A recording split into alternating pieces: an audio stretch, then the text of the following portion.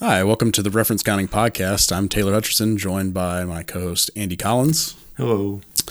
And before we get started today, I do want to remind the listeners that we have a Twitter and a Gmail, and we would love for you to write us either your opinions, your scorn, comments, or questions that you would like us to take up on the show.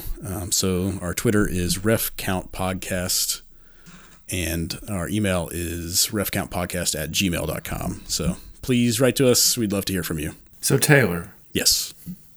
I feel like in our last episode, didn't we say we were going to do something? Well, I think we make that promise. We've made that promise a few times. But I do vaguely recall that we said we would come back to a topic. In the last episode, what were we even talking about? It might be nice if those listeners who are writing in, maybe somebody could compile a list of all the things we're supposed to talk about. Yeah, that'd be helpful. Yeah, we need a show producer, don't we? We need, we're just the talent. We're just the talking heads here. Yeah, we can't be expected to keep up with these things. Right. Yeah. Once the show ends, we sort of. I honestly just blank out. So. Yeah, we'll work on that. But I do actually remember what we said we were going to talk about this time. And last time, as I recall, we talked about some of the bad parts, the negative parts of C#. And that sort of led us a few different places, as it's wont to do. And we talked a little bit about .NET and Visual Studio and all that. And then we felt a little guilty about it, as I recall. And we said maybe we should have an episode about the good things about C#. Yeah. So maybe you can come up with some of those. Yeah, I think we wrapped, or at least I remember wrapping all of those negative things about C# in the caveat that I absolutely love C# and have the utmost respect for its creators. So I'm definitely coming at this from a biased angle. But yeah, let's dive into first off the background that we have. I think we've mentioned this a couple times, but I am a professional C# developer. You have lots of professional C# experience, and you also teach it to other people. So both of us are deeply involved with .NET and C# and that whole ecosystem. Would you say that's fair? Yeah, I have been writing C# since 2003. There have been a couple of gaps here and there, but mostly, most of my jobs since 2003 have been writing C#. So I've done quite a bit of it over the years. I'm a bit of a latecomer. I had a little bit of a distaste for Microsoft during that time period, and I was off doing other things like PHP. But I've since come to my senses, and I think I've been writing C# since 2011. I want to say, oh gosh, I should probably have gone and looked at this, but I really want to say I remember .NET 3.5. Do you happen to know what year that was? That was earlier. I think that was like 2007, 2008. That was when Link came out, as I recall, 3.5. Yeah. So it was before 4.0. So I jumped in somewhere in there between 3.5 and 4, and have been along for the ride ever since. Yeah. So let's just dive right into tell me something you love about C# or .NET. I think we'll keep it kind of broad. Yeah. So I've got one of the things I really like about the .NET world is something that I need you to help me figure out how to talk about. And that is the library itself. So I hear some people use the term BCL for base class library. Then I hear people talk about .NET itself, or maybe the framework, but that doesn't make any sense. Maybe the runtime, but that's not what I'm talking about either. What am I talking about when I'm talking about all the classes that you get? The standard library. The standard library. I mean, that's what you would call it in C, I guess, but I don't know if I've ever heard anybody call it that. No. That makes a lot. That's true. I mean, when I think of C++, I think of the standard library, the standards committee that's creating these libraries. But yeah, that's right. You never hear anyone say the standard library. But that's what I think of that's one of the major pillars of .NET, right? You have the runtime and the base class library, but the only people I hear refer to it as the BCL are actual Microsoft employees. So maybe that's an indicator that we just don't have good words for what this stuff is that are going around in the community, for the common programmer. Well, yes, and I would call it the standard library. I like standard library, actually. I think base class library is not quite right, because maybe in the very early days of C# and of .NET, we were still in this world of software where inheritance seemed like a really good idea. So thinking about a base to build off of was really like a base class, so you're going to inherit from. But that's not really what it is now. I mean, certainly there's quite a bit of things to inherit from in a lot of the frameworks. ASP.NET is a good example. There's really good uses of inheritance going on there, I would say. But, there's tons of stuff. Like all the, I don't know, before we started recording, we were talking about the JSON parsing library. I mean, you're not doing any inheritance there, at least not that I've ever done, but it's something, it's useful. It's in the box, in the tin or whatever. And that's really the reason that I want to call it out as something I really like, is that there is a lot of good stuff in there. More than I've ever touched, because depending on your domain, there's all kinds of things you might find useful. I don't think a show goes by that we don't talk about Python a little bit, but one of Python's selling points is that the batteries are included. All the stuff is there. And there is a lot of stuff, and you could argue that some of the things in Python, it'd be nice if they were in the standard library of .NET, but there's a ton of stuff in there. The batteries are not all included, but there's a lot of good stuff there, and I think that's one of the greatest selling points of C#. Yeah, I wonder if that naming convention or some of those early decisions about how it was named and kind of positioned was to compete with Java and what was going on at the time in the very early 2000s. I'm just not very familiar with Java, but yeah, I think you're totally right. Like at that time, everyone was heavy on inheritance. I think we've come to our senses, and found a place for inheritance. But yeah, your overall point about the base class library, I feel like, I don't know what the percentage is, but it's at least 60% of what I want to do I can just find, already included with, well, I guess it's not so much included anymore in the sense of it's already on my machine, but I can easily get it and it's maintained by Microsoft because everything's in different packages now. But with at least the .NET framework, it was all right there, ready to go. Now it's just one extra reach away. To get. Yeah, and that's an interesting distinction, and that's maybe the thing where it's different than the Python batteries included.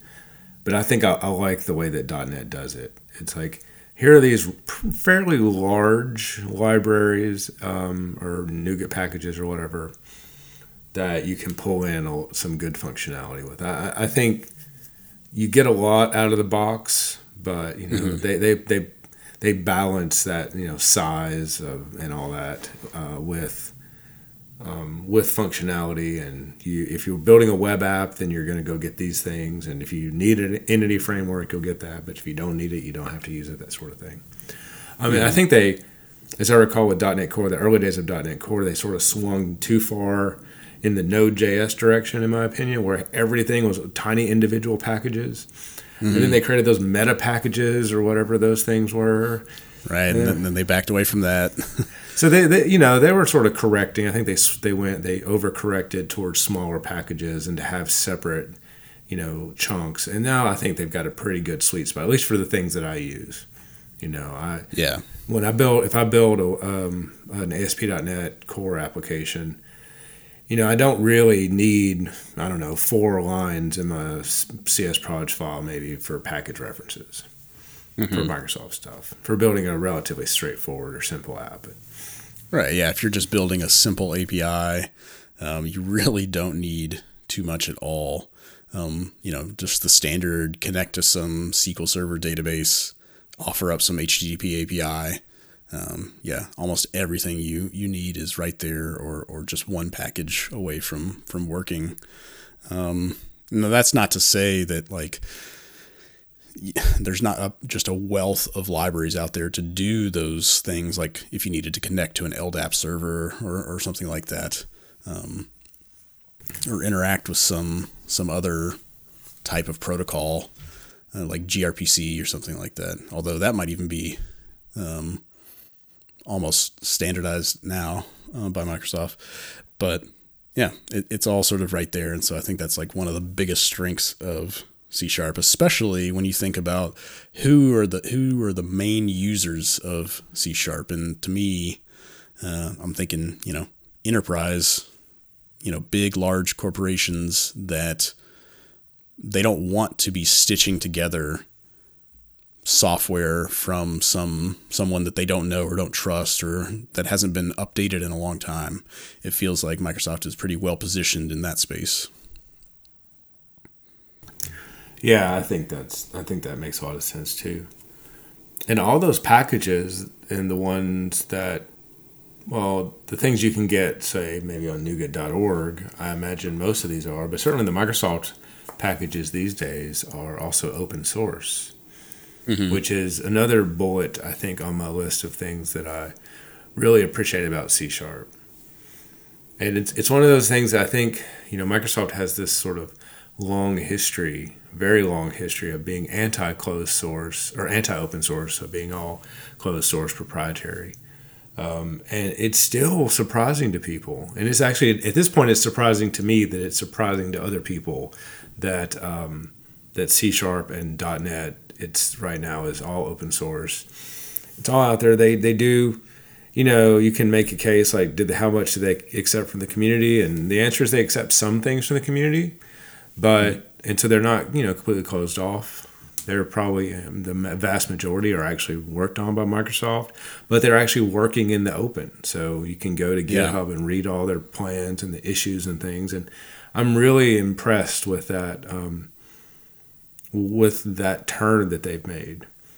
But it's almost it's worth mentioning, I think, that it's not just like the commits and the issues that are out in the open. They live stream their committee meetings about what they think the language design and the library, the base class library should include in it.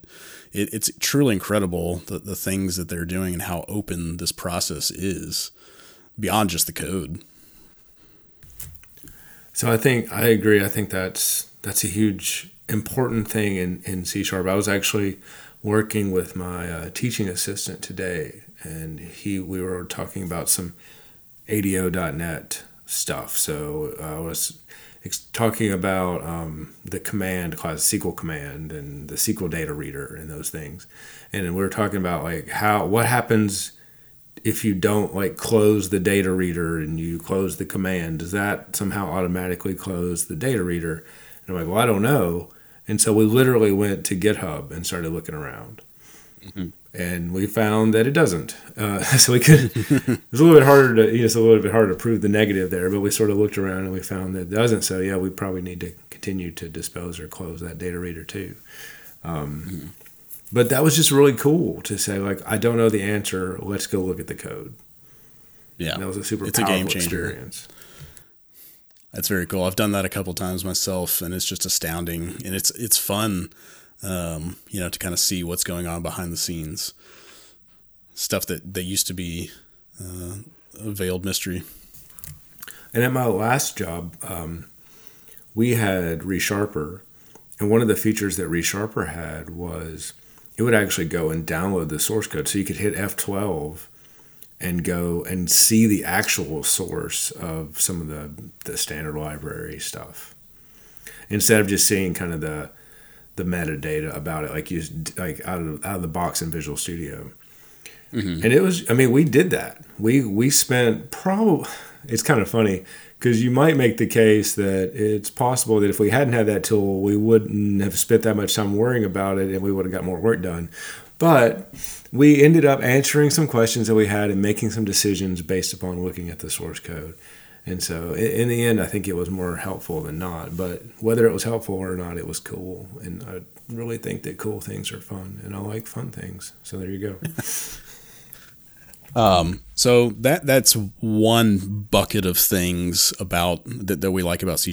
I think, it's got a thriving, benevolent dictator of a developer behind it. And I think you and I have talked about the benevolent dictator model before, and how that's probably the best you can hope for this type of thing that's this large, that's depended on by this many people. So that's one category of things we like. But another part that I'd like to focus on for a little bit is just the language itself. Like what features of the language, or actually developing in C# do you like? So I don't know if this is controversial. Maybe it probably isn't, but maybe it is for some people. I like the C style syntax. Yeah. I like my curly braces. I kind of like to kid around with my students about semicolons quite a bit, because they come from JavaScript, and some of the instructors that teach JavaScript don't do semicolons, and some do. It's a whole thing. So it's kind of a fun game. I don't mind semicolons. I actually am not great at it one way or the other. They're fine. But I really like that closing curly brace to really give me that clue, that visual indicator that this is done. And but the other thing I like about the C style syntax is just it's of a type. It's something that you can go look at other languages and any languages that are of that family, and you don't have to worry about what's going on syntactically. You can just skip right over that and move on to semantics and whatever else. And I think that's the right choice for a programming language. Now, there are other families. The most part. Sorry. For the most part, like 90% of the syntax is similar. There are some operators in C++ that give me a bit of a headache. But yeah, it is very similar. It's nice to be able to kind of transition and say, you can kind of understand what's going on because of that lineage. Well, and even if you look at, say, Java, which is pretty obvious, or if you look at C++ or C, there's quite a bit that carries over. I think some of the pointer stuff that you're dealing with in C, most C# programmers aren't doing that kind of unsafe code, so that might be unfamiliar, but it's still mostly there. Even if you look at PHP, I mean, you can read PHP because it's got that C-style syntax. And, I don't know. Well, even Go and Rust, there's that lineage there. There's definitely some different things, but I appreciate that about the sort of family of languages. I think you could maybe, if we kept talking about this, we'd arrive on some negative parts of that, but overall I think it's a positive, at least for me, because that's where I started, right? Like C and C++ was the thing that sort of got me into programming. And so when I finally settled down and came around to C#, it was like, oh yeah, this is actually familiar. I don't know why I was against this. This is a very nice language. Well, and I think that's probably the reason why I like it too, to be honest. But I think that's a super common story. I don't, we're not weirdos that way. Most people are coming to programming, or at least a lot of people are coming to programming from some similar language. So sticking with that, I think is a good move to make it easier to approach. Which is sort of interesting, actually, to come to think of it, because a lot of Microsoft people, I think we talked about this last time, this idea that the original audience for C# were C++ programmers on one side and Visual Basic programmers on the other. And I remember those debates in the early 2000s, like the VB.NET people, like, we don't want this syntax. This is the opposite of what we're used to. And so they definitely had it from the other side. They understood Visual Basic, or the basic style syntax, and they wanted that family of language to live on. But they lost. I feel bad for VB.NET programmers sometimes. I just think that too many people consider that language to be unfairly. They think of it as an unserious language, or not a language where you're going to get a lot of work done or do important things, and that's just not the case. But oh no, it's not the case at all. But Yeah, I just think there's that perception out there for whatever reason. yeah, I think there is too, and I think that's a lot of why C Sharp won. C Sharp won the sort of, and I don't know if it was intentional on anybody's part, but it's almost like the sort of guerrilla marketing campaign. There were, you're at C Sharp is the serious language, and maybe it is syntax. Like maybe it's the C++ people are like, this is like what we do, and we do real programming, and your BB people are just writing, pictures and buttons and stuff and all that. Right. I don't know. Yeah. I don't think that's fair, but that might be kind of where it came from. Who knows? What else is on your list of likes for C Sharp? If you want to talk about language things. Yeah, let's stay on the language topic for a second. I worked in C Sharp for a very short period of time before there were generics. And so it was just I don't even remember, maybe months it might have been before C Sharp 2 came out that I worked in C Sharp. And not having generics is really terrible. So I'm going to I'm going to add generics to the list of things that I like about C Sharp. That one is, I almost didn't put it on the list because I think it's almost standard for any language that is, the compile or a statically typed language at least. But it's a powerful thing, the ability to make some generic class that will handle lots of different situations and to not have to do like unsafe casting all over the place, have the compiler check things for you. Yeah. So do you use generics a lot, like in the sense of, I think we all use like the generic collections that are, again, part of the BCL, but are you out there creating your own classes that take a generic, your own methods that take a generic? Is that a very common pattern for you? And so this is where I have to kind of go back in time and remember myself when I was writing code more often than I do today. Or even just what you instruct your students on, just curious. Well, we can talk about that. Like we actually sort of go back and forth on talking about generics or not. We sort of settled at this point on we don't really explicitly talk about generics because it's a heady concept. And when the concept of a type itself, like just a simple type, is blowing people's minds, throwing a generic on top of that is just kind of cruel. So we sort of stopped doing that. Of course, we do use the collections, list and dictionary and IEnumerable specifically. Those three are the ones that we really expose the students to. But it from a use standpoint, it's really easy to just kind of gloss over what's really happening. You can say, "Well, it's a list that can contain strings or whatever." Like, okay, you don't have to worry about it. You don't have to think about what's going on behind the scenes. We do in some of the projects. I think currently in one of the projects, at least, we have a generic that we just kind of slip in there for the more advanced students to ask about.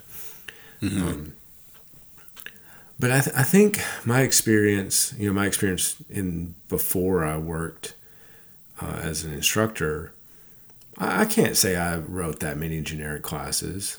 I'm trying to think back. I know I have, and I know I've appreciated the ability when I had it, when I needed it, but largely it is using it as part of that standard library that I find to be useful. And I remember using array lists in the old days and thinking, like, having to cast and feeling bad. And it's kind of funny because before I worked in the C# shop, we did Java for a while before that. But before that, I was doing Perl.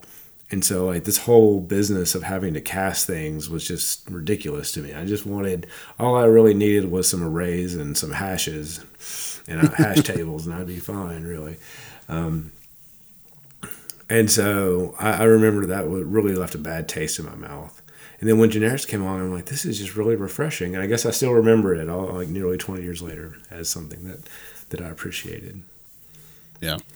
I personally love generics, and I think I've mentioned this before, but I wish they were a little bit more powerful, or I guess maybe I wish I had a little bit more flexibility in terms of what constraints I can put on a generic. I would like to see some improvements around that. But yeah, I think that is a huge feature. I probably overuse them.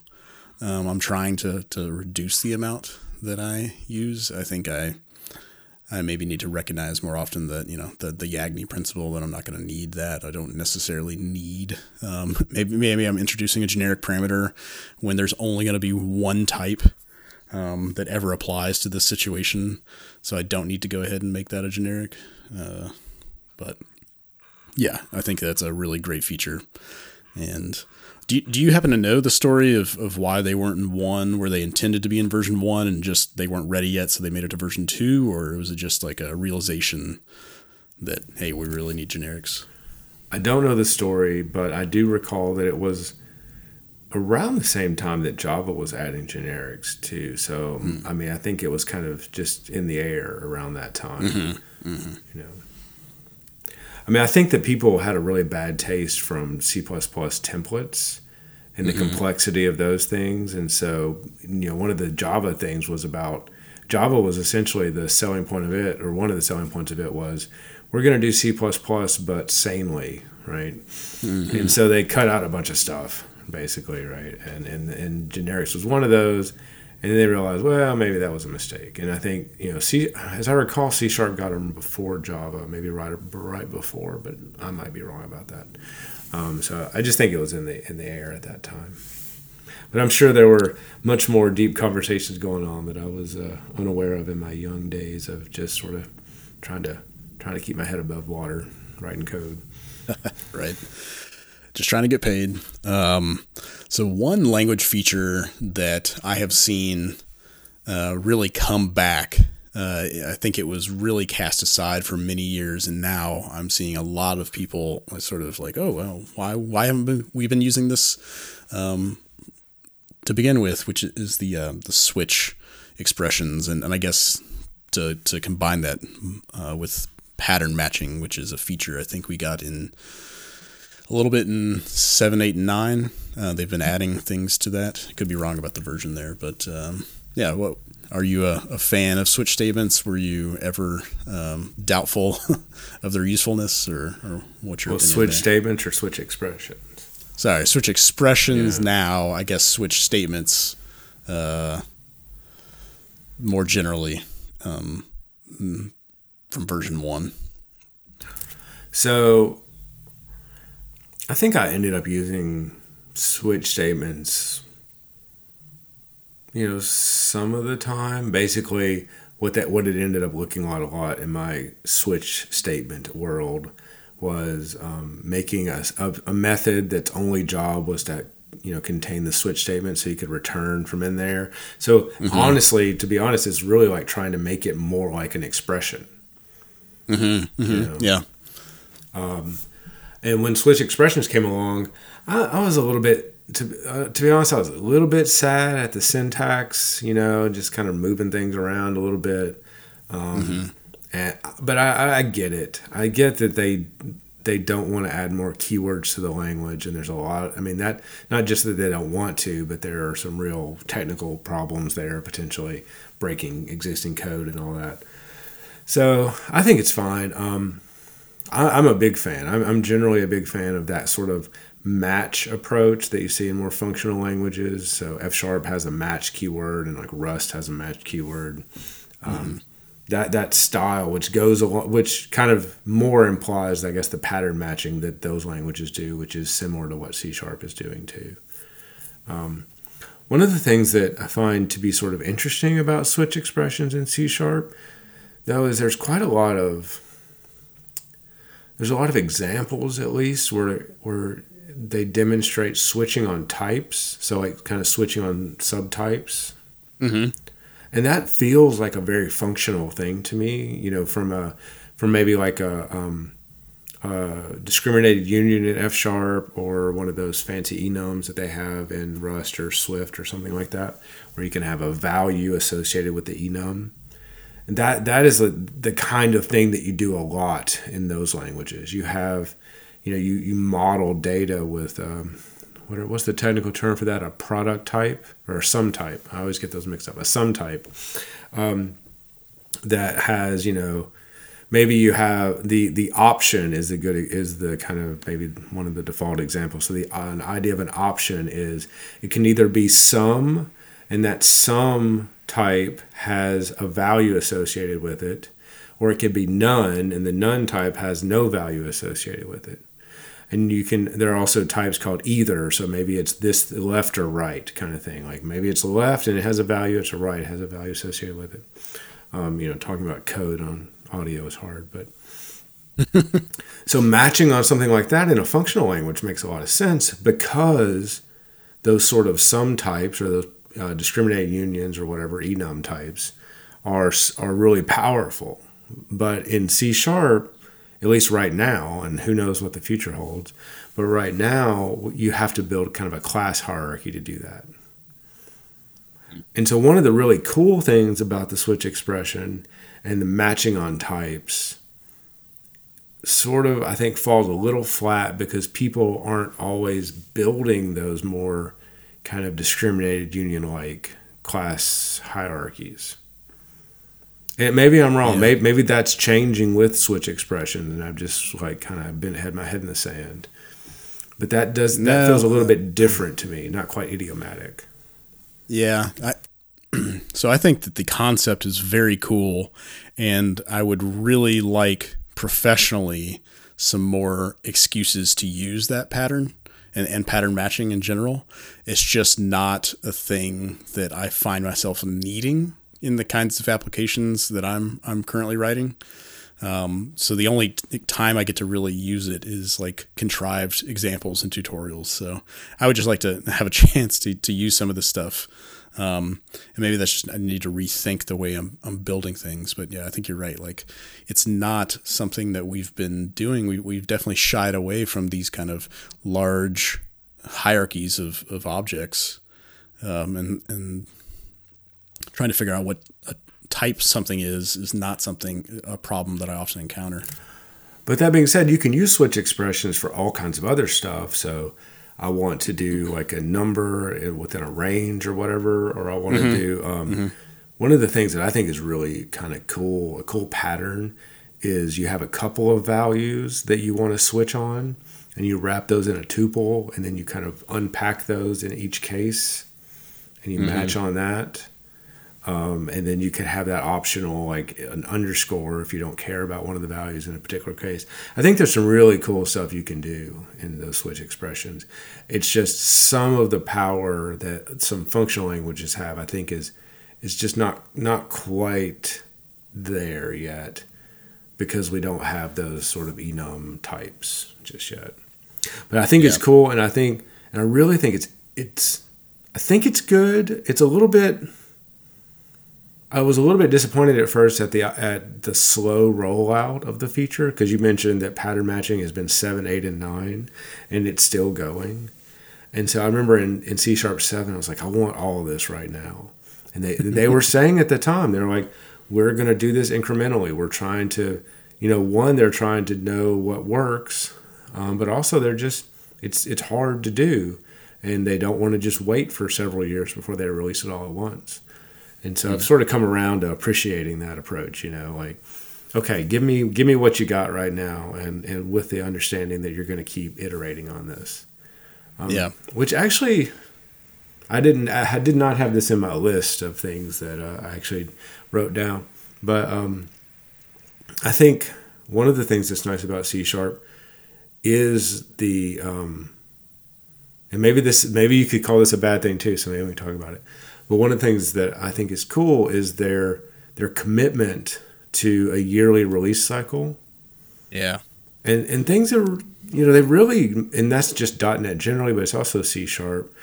And so they're sort of incrementally doing stuff along the way as they go, and some things make it and some things don't, and they might push it a year, and that ties back into how they're doing all this in the open. It just seems like it's really well thought out right now, and it's really intentional and open, and I like that whole thing about it. Yeah. Would you say you just dropped a lot of interesting thoughts? I don't know which one I want to latch onto, but let me just ask you this: do you feel that we are in the golden age of C# right now?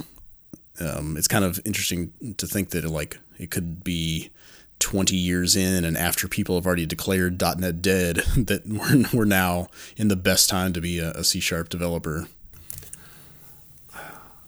I think if I was starting like a new project, I would probably consider a few languages, to be honest. I might consider some more functional languages, but C# would be high up on the list. And I think if I was doing greenfield, I could do some really cool stuff, write modern C#. Mm-hmm. I wonder, and this I don't know the answer to this, but I wonder what it looks like in those shops where people have been writing the same C# code since 2005. And right. Maybe they picked up Link when it came out, but that's where it ended. Yeah. And they have style guides, or at least they have like the curmudgeons in the corner who don't want to do anything new. And I just wonder how much that there is of that versus how many people are like, let's play with this new thing. Let's turn on null reference type checking like immediately and make it all errors. Or something, just for an example.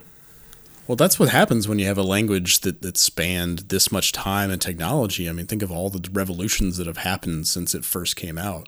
It's really, at least 2 languages, maybe even 3 kind of periods of time. The first part where it was basically like the Java-like or Java competitor with a C++ history to it, and just people wrote it as if it was that kind of language, but in a managed runtime. And then you kind of have a little bit of the more modern era, like 2010 or 2008 to 2017, maybe sort of the pre-.NET Core days, where some people adopted those newer features. And then you have this kind of revolution that I feel like has happened in the last few years, last 4 years, I'd say. It feels like 3 sort of languages or 3 periods, but all called C# and .NET.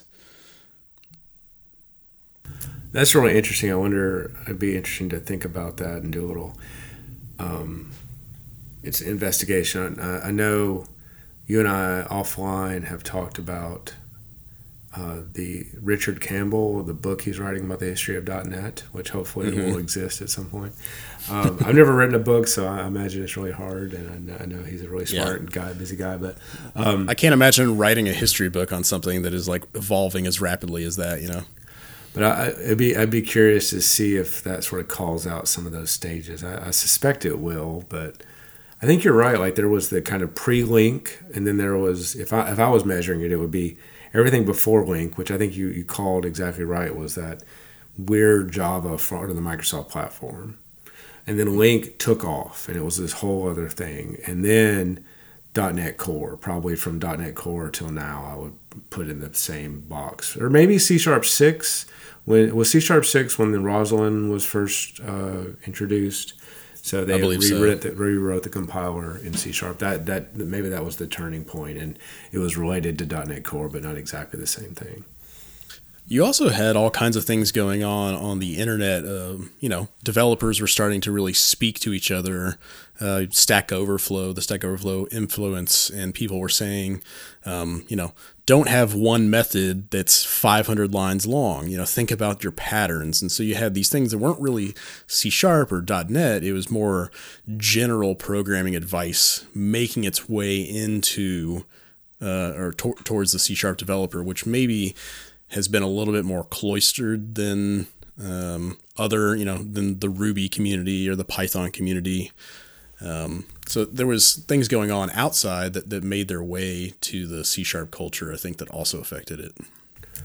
I think that use of the term cloistered, I really like that. I like the idea of sort of, these C# developers taking vows of silence and wearing hair shirts and just miserable all the time. And but for the good, they know everything. I don't know. I have no idea about people who are actually cloistered and what that's like, but I have this sort of mental image of it. Yeah, I think that's right. It's this sort of we're off in our own world, and that's what I was saying earlier. I have this fear that's still there. That these folks are just kind of the term I think we've used before on the show, dark matter developer.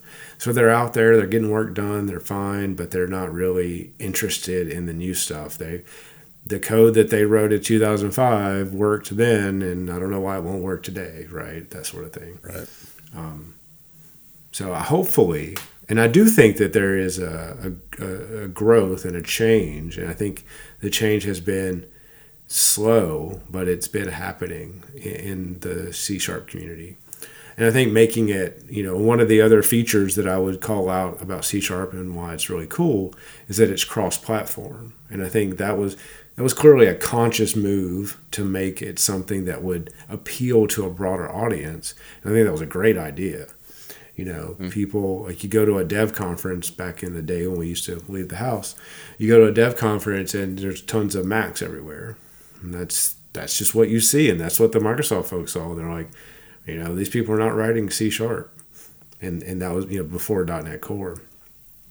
Yeah. And so I think making it cross-platform helped a lot. I think, being able to run it on their Linux machine or running a Docker container or something really easily brought in a whole new crowd of folks who are more interested in keeping up, who are really not cloistered off somewhere, who are out there in the world, living life. And so, yeah, I think it's grown, and it's like the language and the community is growing and getting better because of that. And maybe that last third wave or whatever we're in, the third age of C# is better for that. It feels like we have a good trajectory, for at least for the foreseeable future. I do like this, like you mentioned, the yearly cadence for releases. It's predictable. It helps me in my position where I do have to think about, okay, what's the enterprise support scenario? How do we embrace this for the long term and make sure it's the right thing? We don't want to just install every new update. So I like that, but it also just feels exciting. It feels like there's some energy, and I hope that's apparent from the outside. I want to be and I want to look at what other communities are doing, and I'd like other communities to look at C# and say, hey, they're doing some exciting things that looks fun to be a C# developer. So that actually brings up a question in my mind that is sort of tangential to one of the things I really like about C#. When you're talking about support, how, as the architect and the decider for a lot of things, which is your role, right? Will you only consider .NET long-term support versions, or are you considering something like .NET 5 right now? Yeah, so right now we are only going to consider LTS versions of .NET.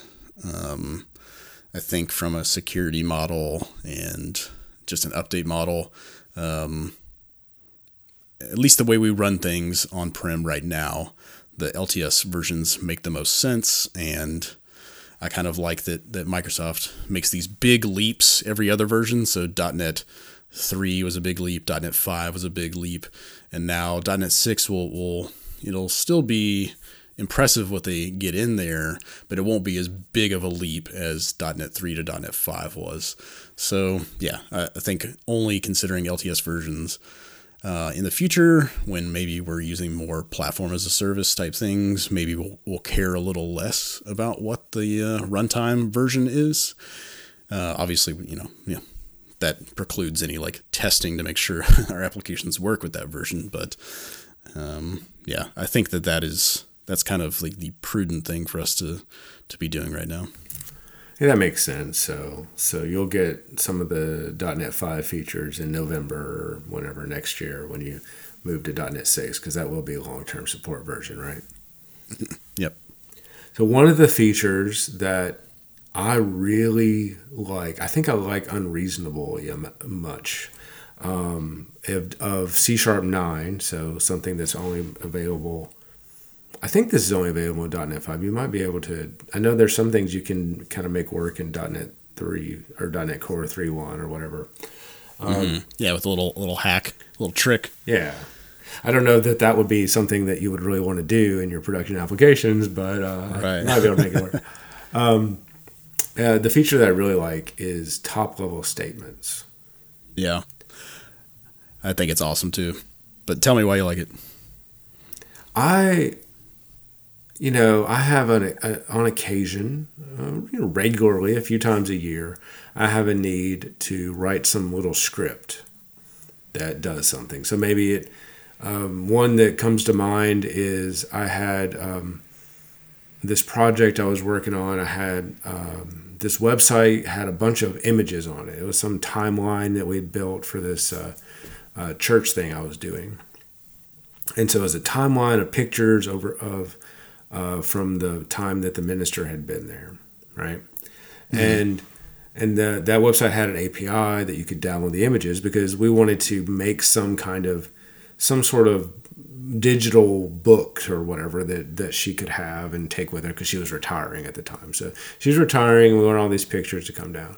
And so I needed to write some sort of script that would basically download all those images and generate an HTML file that referred to all the images, and there was some text involved. It was just a couple of things you had to do to make something that was didn't look that great, but at least had all the pictures in it. I'm not a designer, and so it's just a script that I was going to run one time and then throw away. And my tool of choice for those kind of scripts, and this was the case then because this was several months ago, my tool of choice is Python for that. Because I just sit down, and there's something about just sitting down and just writing code right there in an empty text editor that will do the thing. Mm-hmm. And there's really, the reason I say it's kind of unreasonable, I kind of unreasonably like it, is because you could totally do that before. In C# 8, you could take a program.cs or whatever, some main method, and you could just, you could even put a bunch of blank lines in there and spread it out and not even look at the top and the bottom of the file and just start writing code. And that would include writing functions because you could write in, the local functions. I don't think that's what they're called. What are they called? The in local method function. What are those things? Local function. I always get that confused. Anyway, you could write local functions. And so you could do the whole thing. But there's just something about all that wrapper, the class, the namespace that comes in when you make a default project, the main method itself. There's just something that prevented me. There's just like I was a mental block, and I'm like, you know what? I'm just going to use Python. And I think there's really no reason to do that. Like now that we have top level functions, I have written a couple of scripts that were kind of like that in C# that were literally 6 lines shorter than they would have been in the old day. but somehow it was more inviting to me. It just felt more natural. It just felt right to do it that way as a script, as a top level script. I think it's brilliant for students, newcomers that just want to, as you've put it before, kind of that low ceremony. You just want to get in, do the thing. You don't want to have to understand, well, why do I have to wrap this in a namespace? What am I even doing? So I think it's great that they've introduced that. I hope that, this might actually be a feature now, but I don't think it is. But I would like to see them even get rid of the need for a CSproj file and just be able to .NET run a CS file without the kind of even initial setup. Just let me open up and do a top level statement and be able to .NET run, and there's an implicit CSproj file that sort of gets generated in the background. Well, I have a couple things to say to that. One, I have the class that I'm teaching now. I'm teaching a C# class at the moment, and we use top level statements for the beginning of C#. So it was only the first week or so. I was kind of experimenting with it. I'd never done it before. So we use top level statements. I think it was very successful. The ability, so you take students who have come from JavaScript and now they're moving to C#, being able to just write functions that, even though this, you have return types and the strong typing is always throws them off, that's enough already, right? But just being able to write functions in there and call those functions, just write code at the top of the file that will execute all that stuff. Like, I really do feel like it was a lot more inviting and a lot less off-putting to the students. And for people who've been doing C# or any kind of programming for a long time, where you're forced to have, a class at the top. So Java would be another example, right? Like, I think it's easy to forget or to ignore that ceremony or that line noise that you can see, that stuff that gets in the way, the syntactic noise that's there. And as an instructor, I've had to tell people, like, I know it says, static void main, string, square brackets, args, right? Just ignore that. Right. Just don't worry about that. And not having to say that, because, that freed up my time, but it also just freed up their sort of cognitive burden, some of the load that they have to wear. Right. Just that initial hurdle, like, why? I don't understand. What is this for? And you can tell them to ignore it. And even if they sort of consciously ignore it, they really don't ignore it. Yeah. It's always there waiting, just kind of whispering in their ear, like, you don't understand this. What's going on? Right. I sort of was really conservative about it this time. So it was only a couple weeks in, maybe not even a couple weeks, I think a week in, or maybe a little bit more than a week, that we switched over to doing a main method. But by that time, I had already given them some time to internalize some of the other things about C#. So I think they were kind of ready to see that. I'm like, well, in the future, when you do an application, most things are going to have this structure. So I'm thinking something like a .NET Core or an ASP.NET Core project has a main that it builds for you. And I don't know what the future of that is, but right now that's what it does. Also, the other side of that, or another aspect of that, was when you do a .NET New Console, even in .NET 5, it still generates that program class and the namespace and the main method.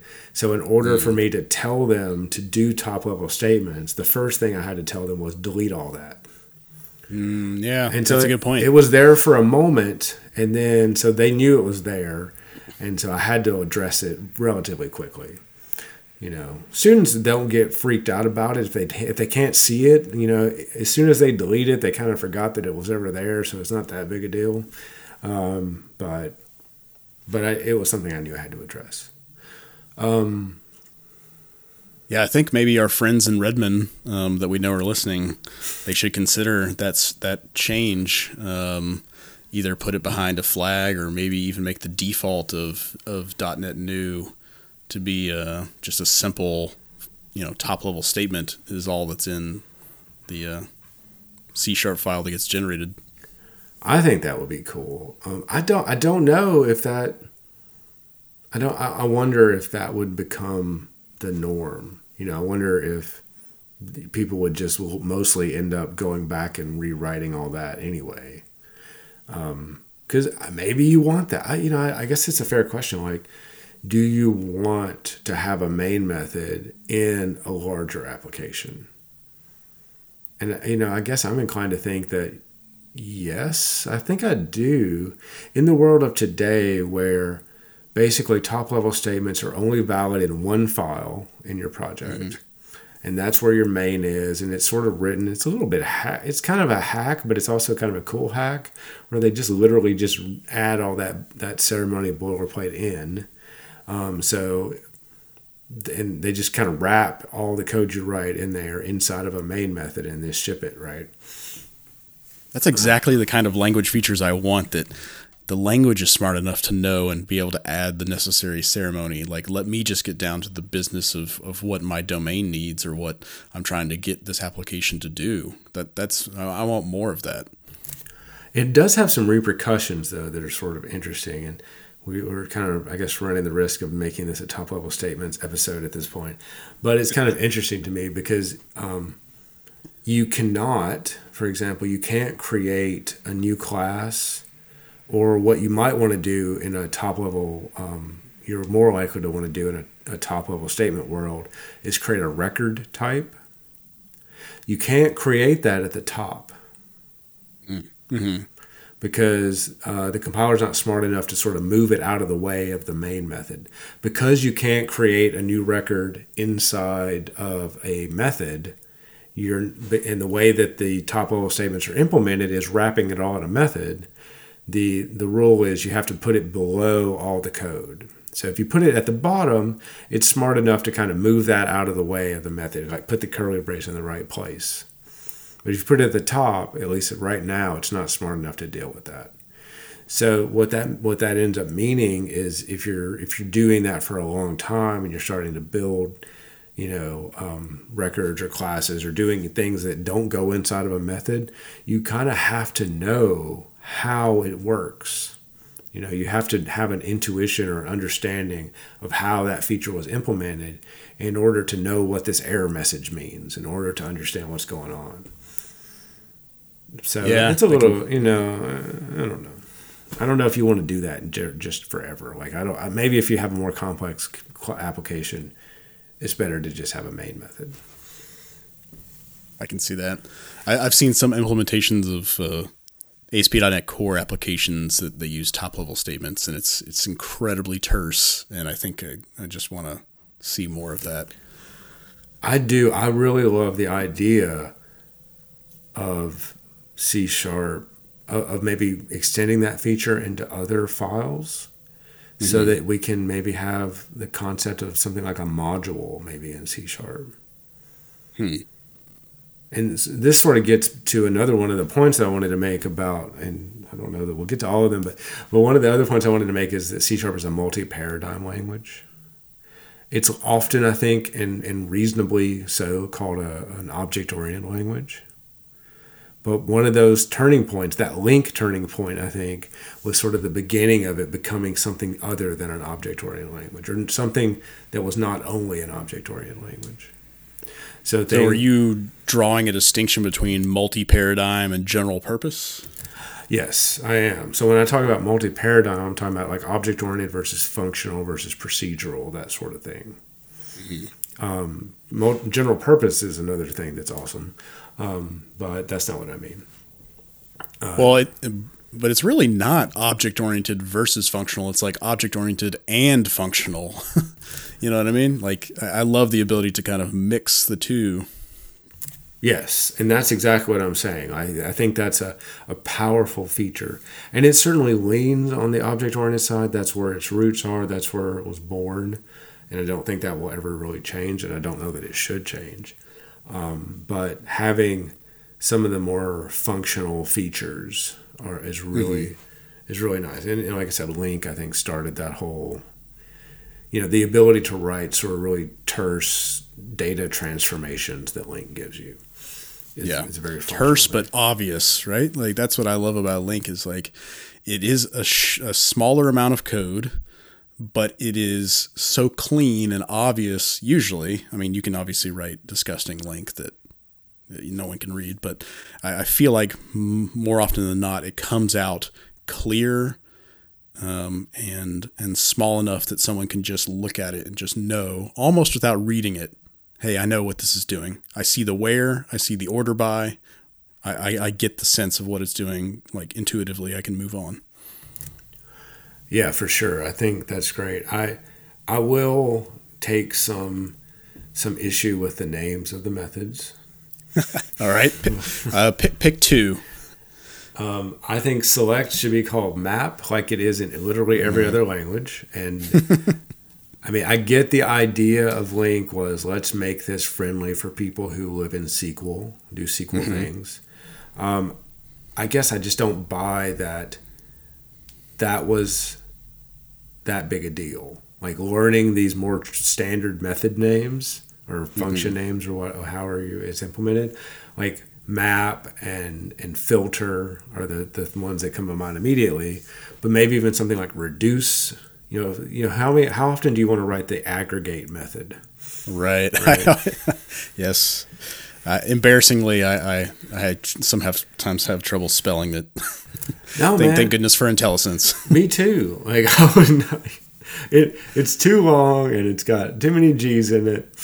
Right. And I don't want that. It's so useful, yet it is. I totally agree on that one. That's not the best name for that one. But it was that I get the idea. I just don't buy that it was actually that big a deal to not use the traditional. But LINQ itself, I mean that's the only kind of nitpick I have. LINQ itself is great, and some of the other sort of like pattern matching, we've already talked about that, making it a little more functional. The switch expression and the is magic operator that pattern matches now.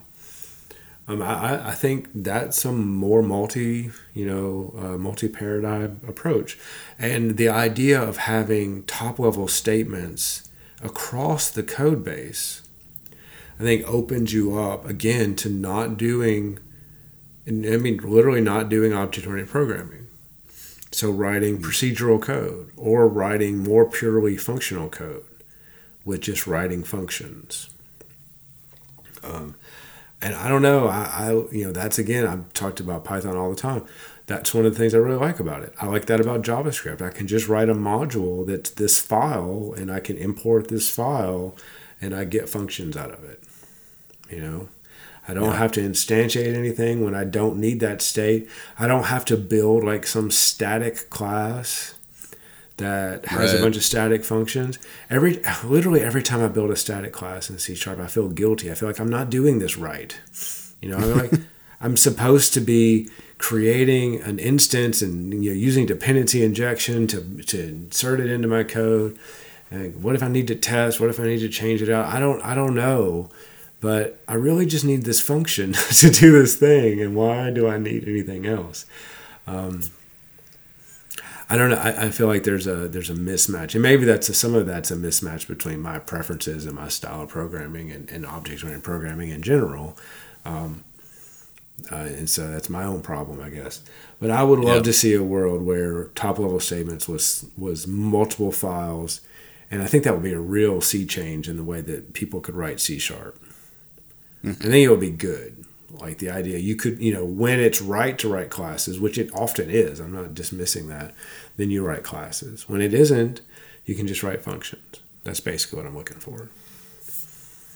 So there's one topic we didn't get to that I'm going to speculate is on your list. It's on my list, and that's exceptions. So I think we could probably have a whole show on exceptions and exception handling and what your preference is, what my preference is. So let's maybe end our list there, and we'll pick it up on some of those more specific topics another time. So I have exceptions under a heading on my list of question marks, because I don't know if they're good or bad about C#. They're both. A little tease for a future show. They're both, in my opinion. Can I say one thing that I don't like about C#, the more modern features, really quick? Yeah, you're gonna poison the well here. No, come on. Yeah. How much? Yeah. Look, I've been coding for 20 years. You don't expect some curmudgeon-y. Right. Yeah. No, I'm surprised. You're waiting to the end of the show here to mention it, but yeah, hit us with it. And this is really not the thing I did. My biggest problem is just the first one that came to my mind. The fact that tuples exist is awesome. The fact that they're mutable is terrible. That's it. Yeah. Tuples have an interesting story in C#. Yeah, I actually don't even use them. I really just kind of avoid tuples altogether. I'm not such a fan, so I'm not surprised that you take issue with them. I mean, I think that tuples are really cool. I think the fact that in C# you can sort of like name the properties in tuples really easily, even though it makes the type signature a little long. I think it's cool that you can do that. You can pass, I like being able to return more than one thing. I don't think that's crazy. I like that trick that I mentioned earlier where you wrap something in a tuple to use it in a switch expression or something like that. Mm-hmm. I think it's cool that you can swap two variables with tuple stuff. I don't know how useful that is, but I like it as a thing. Like, I don't need a third variable anymore. I was literally taught in school there's no way to swap two variables without a third one. Don't need it anymore. Right. I just think that's cool. I don't think I would love. They're introducing all these functional things in a language. They are thinking about immutability more. Like, I think when you do tuples, you should have just made them immutable. Just be done with it. So that's all. All right. Well, just want to remind everyone to write us in. Tell us what your favorite C# feature is, or something maybe you don't like about it, and we will read it on air. So that is RefCount Podcast on Twitter and refcountpodcast@gmail.com. So thanks again for listening, and we'll see you next time. Until next time.